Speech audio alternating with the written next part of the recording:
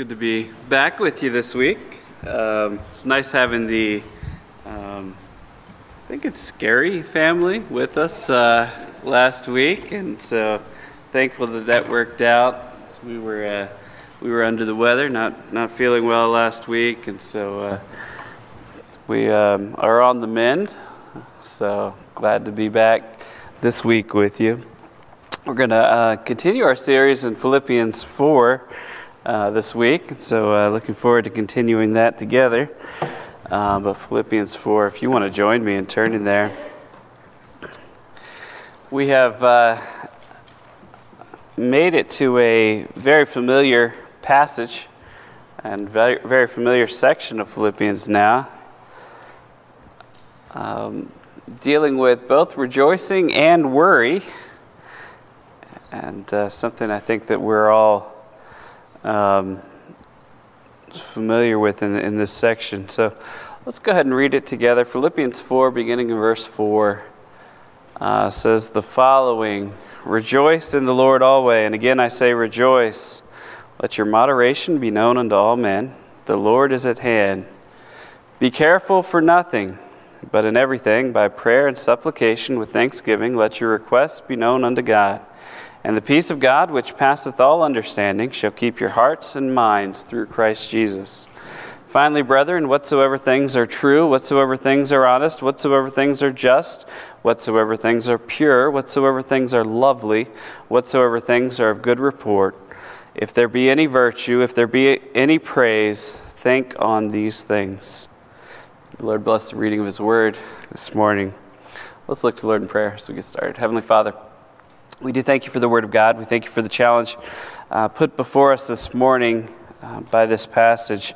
And Father, as we think of just the wonderful section of Scripture that's before us, we pray, Lord, that we would approach this with fresh eyes. Father, that we would approach this with a open mind, a willingness to consider the text that's before us, and Father, to not tune out, because this is a passage that's well known, but rather, Lord, that we would be willing to examine our lives in light of your Word, be willing to consider ourselves, and truly examine ourselves and see where your standard, your perfect standard, and where our lives fall short of that standard. And Father, we pray for your help and your grace today. Lord, we want to be more like Jesus. Help us to change, to be more like Him. We pray these things in Jesus' name. Amen. All right, well, as we look at this passage this morning, a simple message, be anxious for nothing, very simple topic. As we talk about, I think worry, anxiety, these things, I think it's a big deal today. It's a topic that's I think on a lot of minds, a lot of conversation, and it probably shouldn't be a surprise in light of the world we live in today. There are plenty of things around that certainly could cause us to be anxious or to worry as we think about all of the situations of life and the situations that we personally go through and endure, and yet in spite of that, God has called for certain things in the life of a believer, and what our life should look like, and I'll be the first to confess that my life doesn't always look like that, right? I'm not perfect in living up to that standard, and so as we work through this passage together, I'd encourage you to evaluate, first of all, where you fall short, but also look at just the very practical suggestions that the Word of God gives in these areas to begin to train your mind and your heart in how to work through these areas to perhaps offer help, right? To offer help. And so the first beginning thing that believers are called to do is just rejoice regardless of circumstance. And that's a hard thing to do. I'll admit that's not easy. We look here at verse 4, rejoice in the Lord always. And again, I say rejoice. There's no wiggle room in there. Right? I mean, there's no wiggle room. That doesn't say well, rejoice on your good days, and you can kind of let it slide on the bad days. You know what I mean? I mean, I think most of us would kind of suggest that, well, that would be normal for most people. Right? You know what I mean? I think most of us would suggest that would probably be normal. And yet, the suggestion here is that rejoicing here is not dependent upon circumstance. That it should not be dependent upon circumstance. And maybe we could say it beyond that. This is not simply suggestion. This is command. And so what is it? What is it to mean that we are to have this joy that is unceasing, that it doesn't ever fade, doesn't ever go away, regardless of what comes, regardless of what happens, that we have this as a distinctive mark in our lives as believers? What does it mean, and how does that come about? Could I just suggest to you that this is something that is rooted in a relationship with Jesus Christ? Can I just suggest that this is something that is rooted in a relationship with the Lord? Why? Because if this rejoicing is not on the basis of circumstance, then it needs to be on the basis of something that doesn't change. Right? And hey, the things in this life, they all change. The things in this life, they all change. Everything in this life changes, save for God Himself and the truth of the Word of God. Right?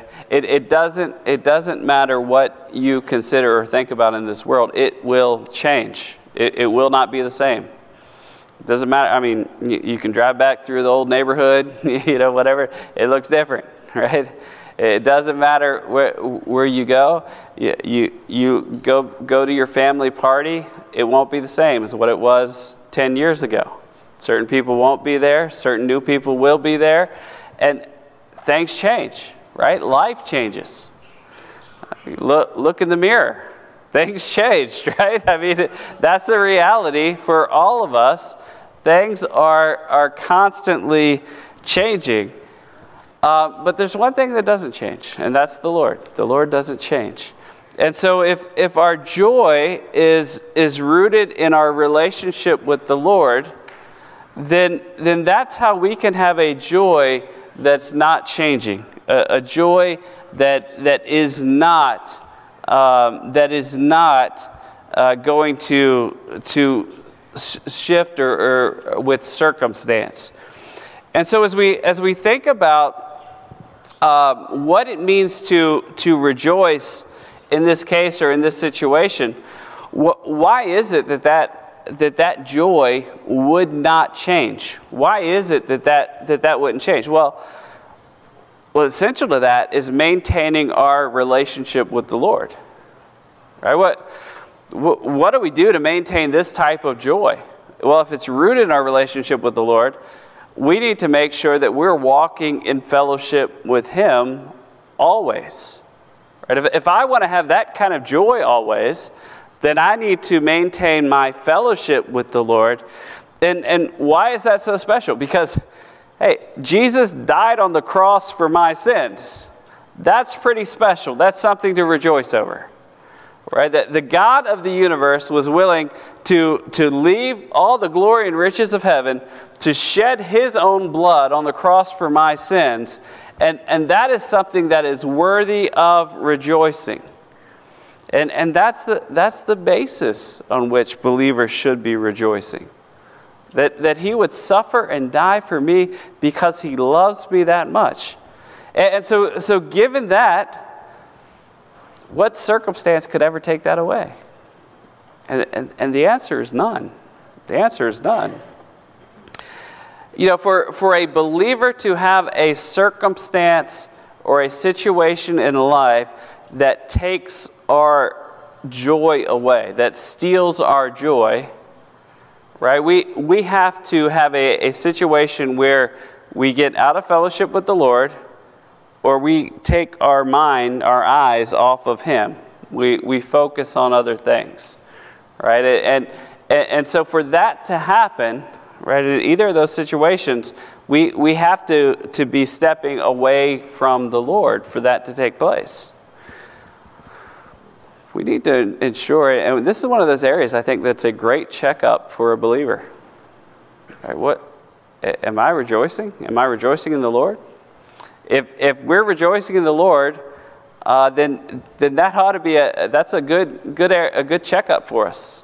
If I'm not rejoicing in the Lord, well then, hey, maybe I need to evaluate things and evaluate where I'm at. Let's continue to our next verse here. Verse 5, let your moderation be known unto all men. The Lord is at hand. Another way of saying that, let your gentleness be evident to all. The Lord is near. Moderation or gentleness there. The concept, and this is a little bit of a unique, challenging word there, but the idea that in the face of opposition or suffering, whatever comes, think of that circumstance, right? In the face of that circumstance, you maintain your testimony. Okay, so you maintain your testimony. So it's continuing with the idea of the circumstance that you face, but in the midst of that, you're maintaining your gentleness. Now, that's a wonderful thing, and if you're rejoicing in the Lord, you can do that, right? You can do that. If you're not rejoicing in the Lord, it's hard to do that. And so that's the connection here between these verses. If you are rejoicing in the Lord, it's much easier to be gentle with those who wrong you. If you're not rejoicing in the Lord, it's much harder to be gentle with those who wrong you. And so there's a reminder here at the end of this verse, and it's kind of a twofold reminder, right? The Lord is near. Now, the question is, how do you take that? How do you take that reminder? Well, let's look at a couple of verses that talk about the day of the Lord. 1 Peter 2:23 refers to the day of the Lord. And it says the following, who when he was reviled not again. When he suffered, he threatened not, but committed himself to him that judgeth righteously. So another way of saying that, the description there, speaking of Christ, was that in spite of the insults, in spite of the things that he faced, he did not retaliate because he knew that the judgment of the Lord was coming and that God would judge righteously. And so because the day of the Lord was near, that gave him strength, fortitude, reason to not strike back. 2 Corinthians 10, verse 1. Now I, Paul, myself beseech you, by the meekness and gentleness of Christ, who in presence am base among you, but being absent am bold toward you. And so a reminder there of Paul's gentleness. And he's calling the believers there to demonstrate that same type of gentleness that he has exhibited and that he has shown in the past. So another example of the Lord is near. Psalm 145, verse 18. The Lord is nigh unto all them that call upon him, to all that call upon him in truth. And so an aspect of the Lord is near being the fact that we can call upon him for help during those difficult times. And then Zephaniah 1:7, hold thy peace at the presence of the Lord God, For the day of the Lord is at hand. For the Lord hath prepared a sacrifice. He hath bid his guests. So that reminder there of that coming day of judgment. The last part, and I want to just mention one more that comes from Paul here, Romans 13:12, because this serves as a bit of warning. It says, "The night is far spent, the day is at hand. Therefore let us cast off the works of darkness, let us put on the armor of light." And that day is at hand, again referring to the day of the Lord there that's coming. But there's a sense in which the day of the Lord is kind of twofold, right? The Lord is near. Okay, I don't have to strike back because God's judgment is coming. And then at the same time, I need to ensure that I respond properly because God's judgment is coming, right? You understand what I'm saying there? There's a sense in which God's righteous judgment will come. And so I want to ensure that on that day I am found blameless in terms of my actions toward others as well.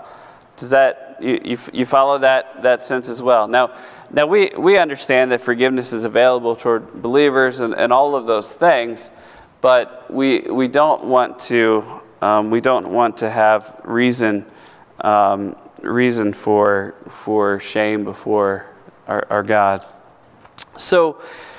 All right, so as we consider this first section here in Scripture, we are to have this mind of rejoicing always, regardless of the circumstances, and that with that comes this need on our behalf to, whether it's suffering or whatever's happening, to respond in gentleness in the midst of those circumstances. And so doing that will help pave the way to being prepared for whatever we face, so that we don't have to be worried. And so that's what we come to next. Do not worry. Trust God. Second point. Do not worry. Trust God. And we're going to break this section down into two parts. The first has to do with what verse 6 is instructing there, and that's what we are to do. And later we're gonna see what God does. But verse 6 here says the following: "Be careful for nothing, but in everything by prayer and supplication with thanksgiving let your requests be known unto God." And so there's a responsibility here on our part, what we are to do when it comes to worry. Now, be careful for nothing. That statement is literally be anxious for nothing. We could just say simply, do not worry, right? Do not worry. And so if we are to not worry, if we are to not, and what is worry? Let's kind of work through defining that term. Worry would be taking on something and thinking about it, ruminating on it over and over again, something that is beyond my control, right? It is outside of my control. So for example, something where I can't do anything about it, okay? What does so-and-so think about me? What does my boss think about me? Okay? Well, I can't do anything about what my boss thinks about me.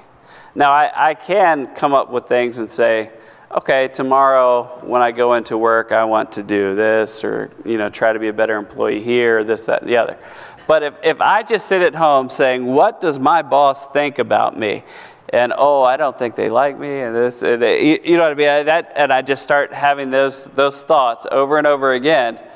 That's worry, right? That's worry. That's what that is. And it could be some worries are things like, there's a storm coming. Is the roof going to fall down on my house? Right? You hear the winds coming. The house, is the roof going to fall down on my house? Nothing you can do about it. You're right in the middle of the storm. I mean, you know what I mean? It's just a normal thunderstorm. Nothing you can do about it. But you're worried about it, You're thinking about it. That's what worry is. It's something that we can't do anything about, but our thoughts are just going over and over again. And so be careful for nothing. Don't worry is literally what this is saying. And so literally what this is saying is every area, every aspect of concern or anxiety or whatever it is where we don't have any control over it, just to in essence, let that go. Be willing to let that go. Why? Because I can't do anything about it. It's not something that I can help, not something that I can do, not something that I can fix, not something that I can solve. Be willing to let those situations go. We relinquish control over those things because we don't have it anyway, right? We don't have it anyway. And so what do we do instead? Well, that's the next part of the verse. But in everything, by prayer and supplication, with thanksgiving, let your requests be known unto God. So what do? All of those concerns, all of those areas of worry that we can do nothing about, we give them to someone who can do something about them. And so we offer a prayer of petition here, right? We make a prayer request. And we give it to God with thanks, and leave it with Him. Okay, that's the idea here. Okay, so instead of this causing the anxiety with me, we give it to the Lord and offer it up to Him, and say, I don't have the power to take care of this anyway. God, this is yours. This is on your plate. You have the power. You can take care of this. This is that whether or not my roof falls down, I can't do anything about it. God, you can. You can take care of it. Right? Whatever it is, we relinquish it to God. Yeah, if He made the world, He can certainly hold a roof up. Right? Pretty simple. So, key concept, don't worry, trust God. So in any area of worry, any area in which we are constantly ruminating on things that are beyond our control, we take those things and turn them over to the Lord. Now, I will say this, easier said than done, right? I mean, let's be honest. Easier said than done. I mean, Scripture talks about taking every thought captive, right? Taking every thought captive. And, I mean, that's a wonderful thing, right? To have every thought under control and brought captive under the Lord and the right way, thinking the right way. For sinful mankind, is that realistic? No, but that's the standard, right? I mean, that's what the standard is. That's the perfect standard. We fall short of that, but that's what the standard is. And so I want to say it this way. Don't be surprised when you fail in this area because you're a sinner, right? Don't be surprised when you fail in this area because, frankly, we are talking about the realm of thought life now. And thought life is probably one of the more difficult areas when we're talking about things that God has commanded us to do.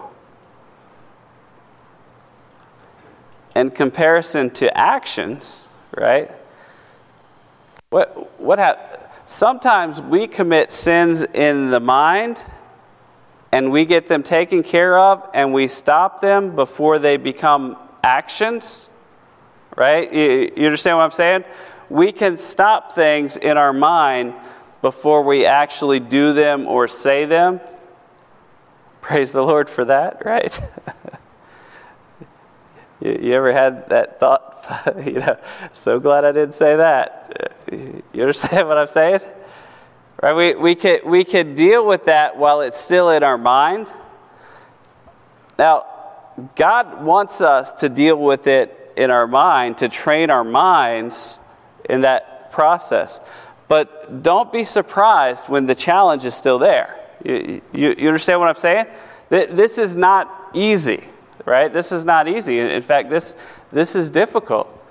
But can I encourage you, be willing to wage war here so that everything out here becomes easier?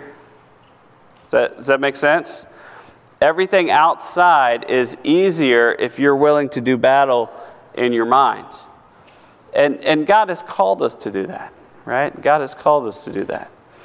If you are thinking properly about things like sexual immorality or things like that, right? If you are dealing with that in your mind first, then it's not going to be lived out in life. Does that make sense? You deal with these things in your mind first, and then it sets a barrier up before it actually is lived out in life. So deal with these things first in your mind. Renew your mind according to the Word of God. Do battle there, and do battle here in terms of worry. Right? You do battle in your mind in this regard, and know that you are in essence on the front lines, so to speak, of where this war is being fought and waged. All right, so this is what we are to do. The second part here, what God will do in verse 7. Verse 7, what God will do. Verse 7 says, "And the peace of God, which passeth all understanding, shall keep your hearts and minds through Christ Jesus." So we wage the war. We take all of those things that we're worried about. We're taking the things that we have no control over. We're offering it up to God in prayers of petition with thanksgiving. And in response, God gives us peace. Right? God gives us peace. And you say, how can He do that? I'm still not sure if the house is going to fall on my head or not. How can He give me peace? Well, I don't know. It surpasses all understanding, right? It is supernatural. It is something that is beyond our understanding. And you have probably seen this type of thing before in other people who were going through very, very hard situations, and they turn to the Lord. And you say, wow, how did they do that? Right? You ever seen that? Yeah, I see a lot of head shaking. Right? People who are going through very difficult circumstances, and they turn to the Lord. And you say, I don't know how God gave them peace here, but He did. Right? He did. It surpasses all understanding. It kept their hearts and their minds through Christ Jesus. And that's what God will do. That is His promise in return. And so if we do our part, what He's called us to do, then He will respond in kind in doing His promised part, and He will offer up that peace. See, Mark 7:21 says, "From within, out of the hearts of men, proceedeth evil thoughts, adulteries, fornication, murders." You see, the heart itself is within the Hebrew mind. It's really kind of like the seat. It's the place where everything flows out of, right? And so within the heart of man, that's where all of these things, these thoughts, everything flows out of that. And so whether you're talking the heart, the mind, think of those the same thing. We talk about the mind today. In Scripture, you often see the heart used to describe this. But think inner man. And so it is so essential when we're dealing with the inner man that we wage this battle. Scripture and the Word of God describes it this way in Proverbs 4:23, keep thy heart with all diligence, for out of it are the issues of life. Right? Wage the war inside, because from it comes all of the issues outside, right? From it comes everything that comes outside. And so deal with these things on the inside. And then thirdly, we want to have this life that is rejoicing regardless of circumstance. We want to make sure that we are not anxious, but trusting God. And thirdly, we want to be consumed by virtue. This is what verse 8 is referring to. This is a list that has to do with what we are to be consumed by as believers. What we should be consumed by. Verse 8 says the following, finally, brethren, whatsoever things are true, whatsoever things are honest, whatsoever things are just, whatsoever things are pure, whatsoever things are lovely, whatsoever things are of good report, if there be any virtue, if there be any praise, think on these things. This passage here, this verse, has to do with where our focus is. In fact, it has to do even more than just keep in mind. It goes beyond that.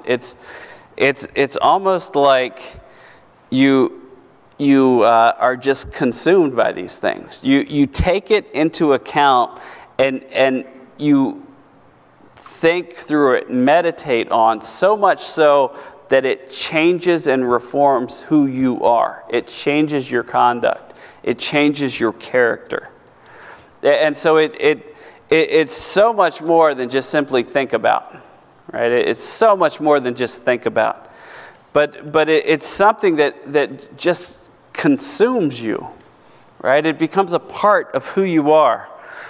And it's something that has the idea that, okay, these are the things that we are going to not just consider, but to put into practice as well. And so let's work through the list just quickly here. First one up there, whatsoever things are true. You know, this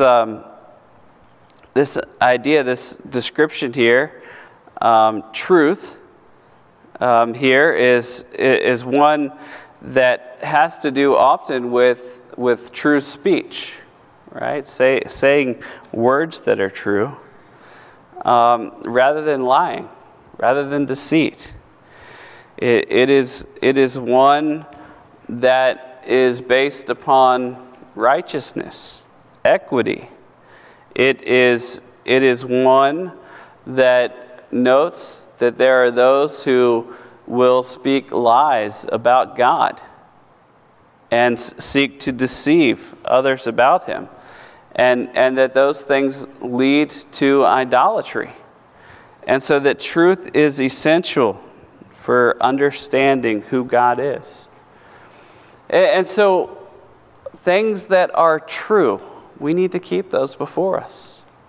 True things about God. Now, it's easy, I think, sometimes to start in our mind to say things that aren't true about God when things get difficult. Right? Things get hard. Something comes up and we thoughts pop into our head. Satan's the father of lies. He'd love for us to believe falsehood. You know, something hard happens. Does God even love me? Does He care about me? Right? Those thoughts start to pop into our head.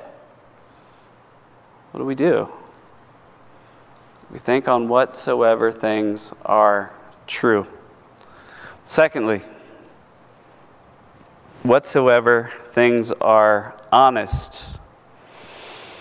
Another way of saying that is whatever is noble. Sometimes it's referred to as sacred, revered, majestic, honorable, worthy of respect. You know, this idea is something that has some value to it or worth to it. Something that actually has substance, we might say. We're not just focusing on the frivolous here. Right? We are thinking about things that have some true value and substance. Something that is worthy of our thought life. Something that is worthy of our time. Third thing, whatsoever things are just, or another way of putting it, whatever is right. Right here has to do more with righteous rather than truth, right? This has to do with things that are morally right or just, right? It has to do with God's relationship with His people.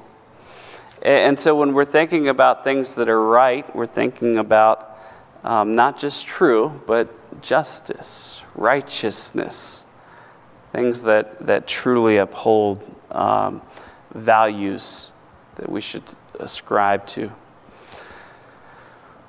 Next one up there, whatsoever things are pure.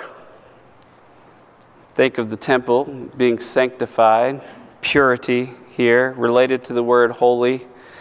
It has the idea of being over and against things that are wicked or things that would bring guilt. So things that are pure are those that aren't tainted, those that are not evil. It is in contrast to things that are impure. We want to focus on those things that are pure. Next one up there, whatsoever things are lovely. And as we move into this, we're now moving a little bit into the Greek world to a degree, because they would have focused more on terms like lovely, perhaps, than what we normally see in the New Testament.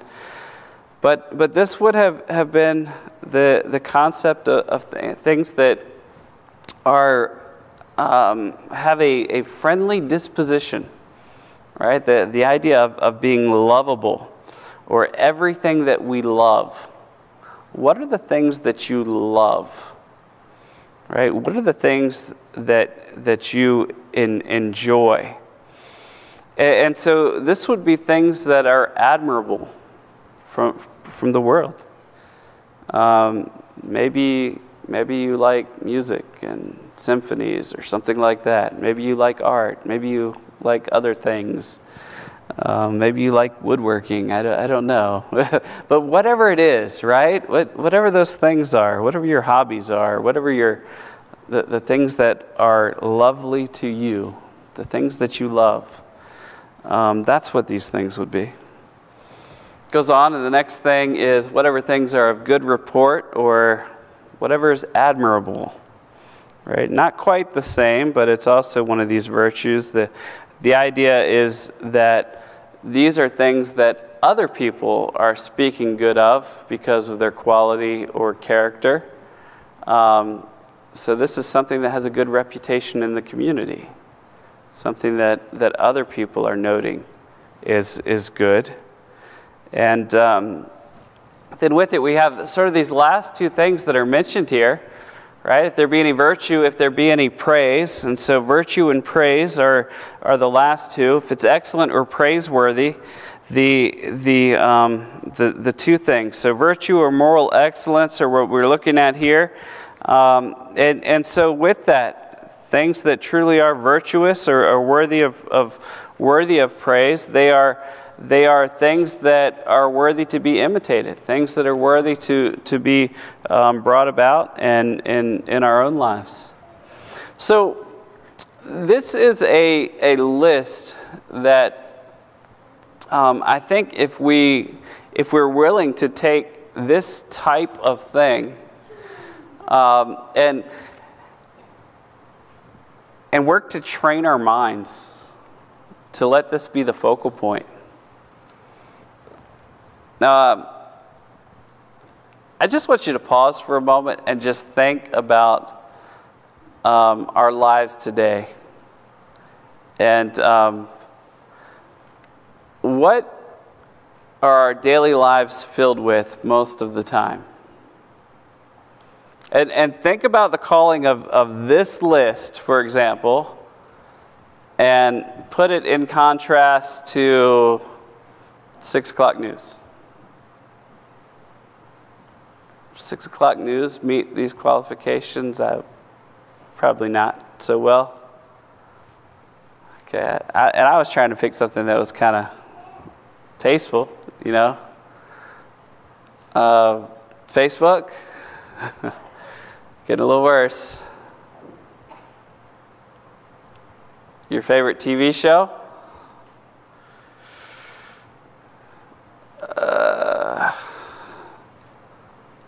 TikTok? Oh man. All I'm saying is I think from a societal standpoint, our bar is pretty low.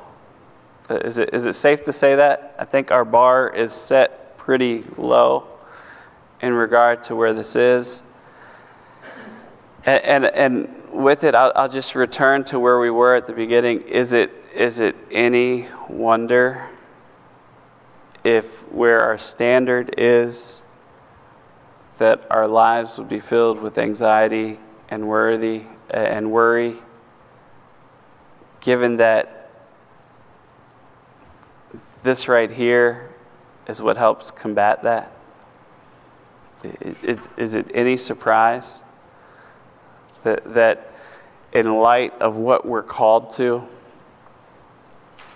that so many lives would be filled with worry, even our own?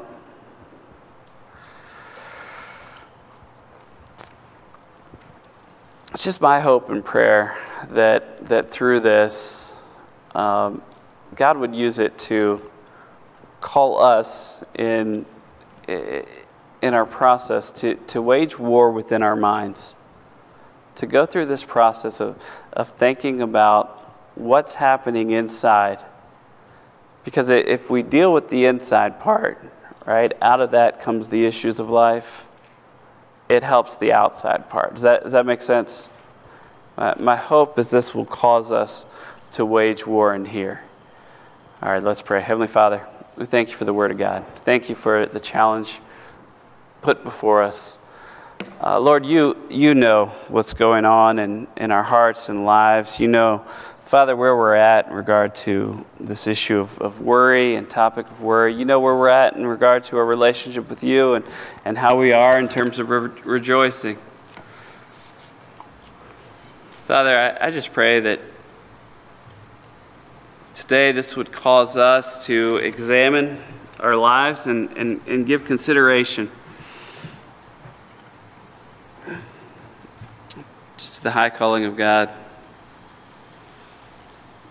Father, help us to be willing to do battle in our minds, that our hearts would be ready to face the challenges of life. Father, we pray that the issues and challenges that we face day by day, whether it be worry or lack of rejoicing and all that replaces it, whether that be anger or sadness or whatever, that Father, that through this we might be able to walk more closely with you, that day by day life would be better and more enjoyable. Father, that the things we would do would have greater value. Father, that the choices we make would be more pleasing to you. Father, that our lives would be more useful to you. Father, we ask just very simply that you would give us very clear and concrete ways to make these changes. I'm going to pause for just a moment. I want you to have a moment to just speak to the Lord. Piano's going to play. You just pray to the Lord silently. If there are any decisions you make today, you just talk to the Lord for a moment.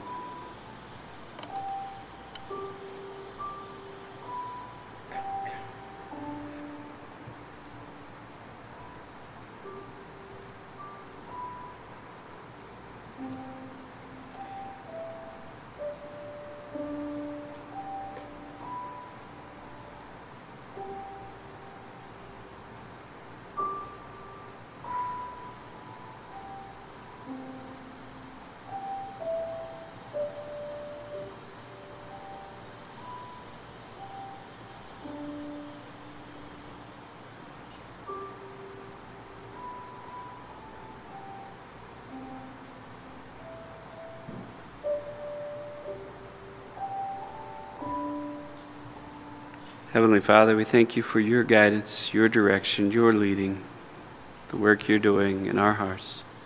And we pray these things in Jesus' name. Amen.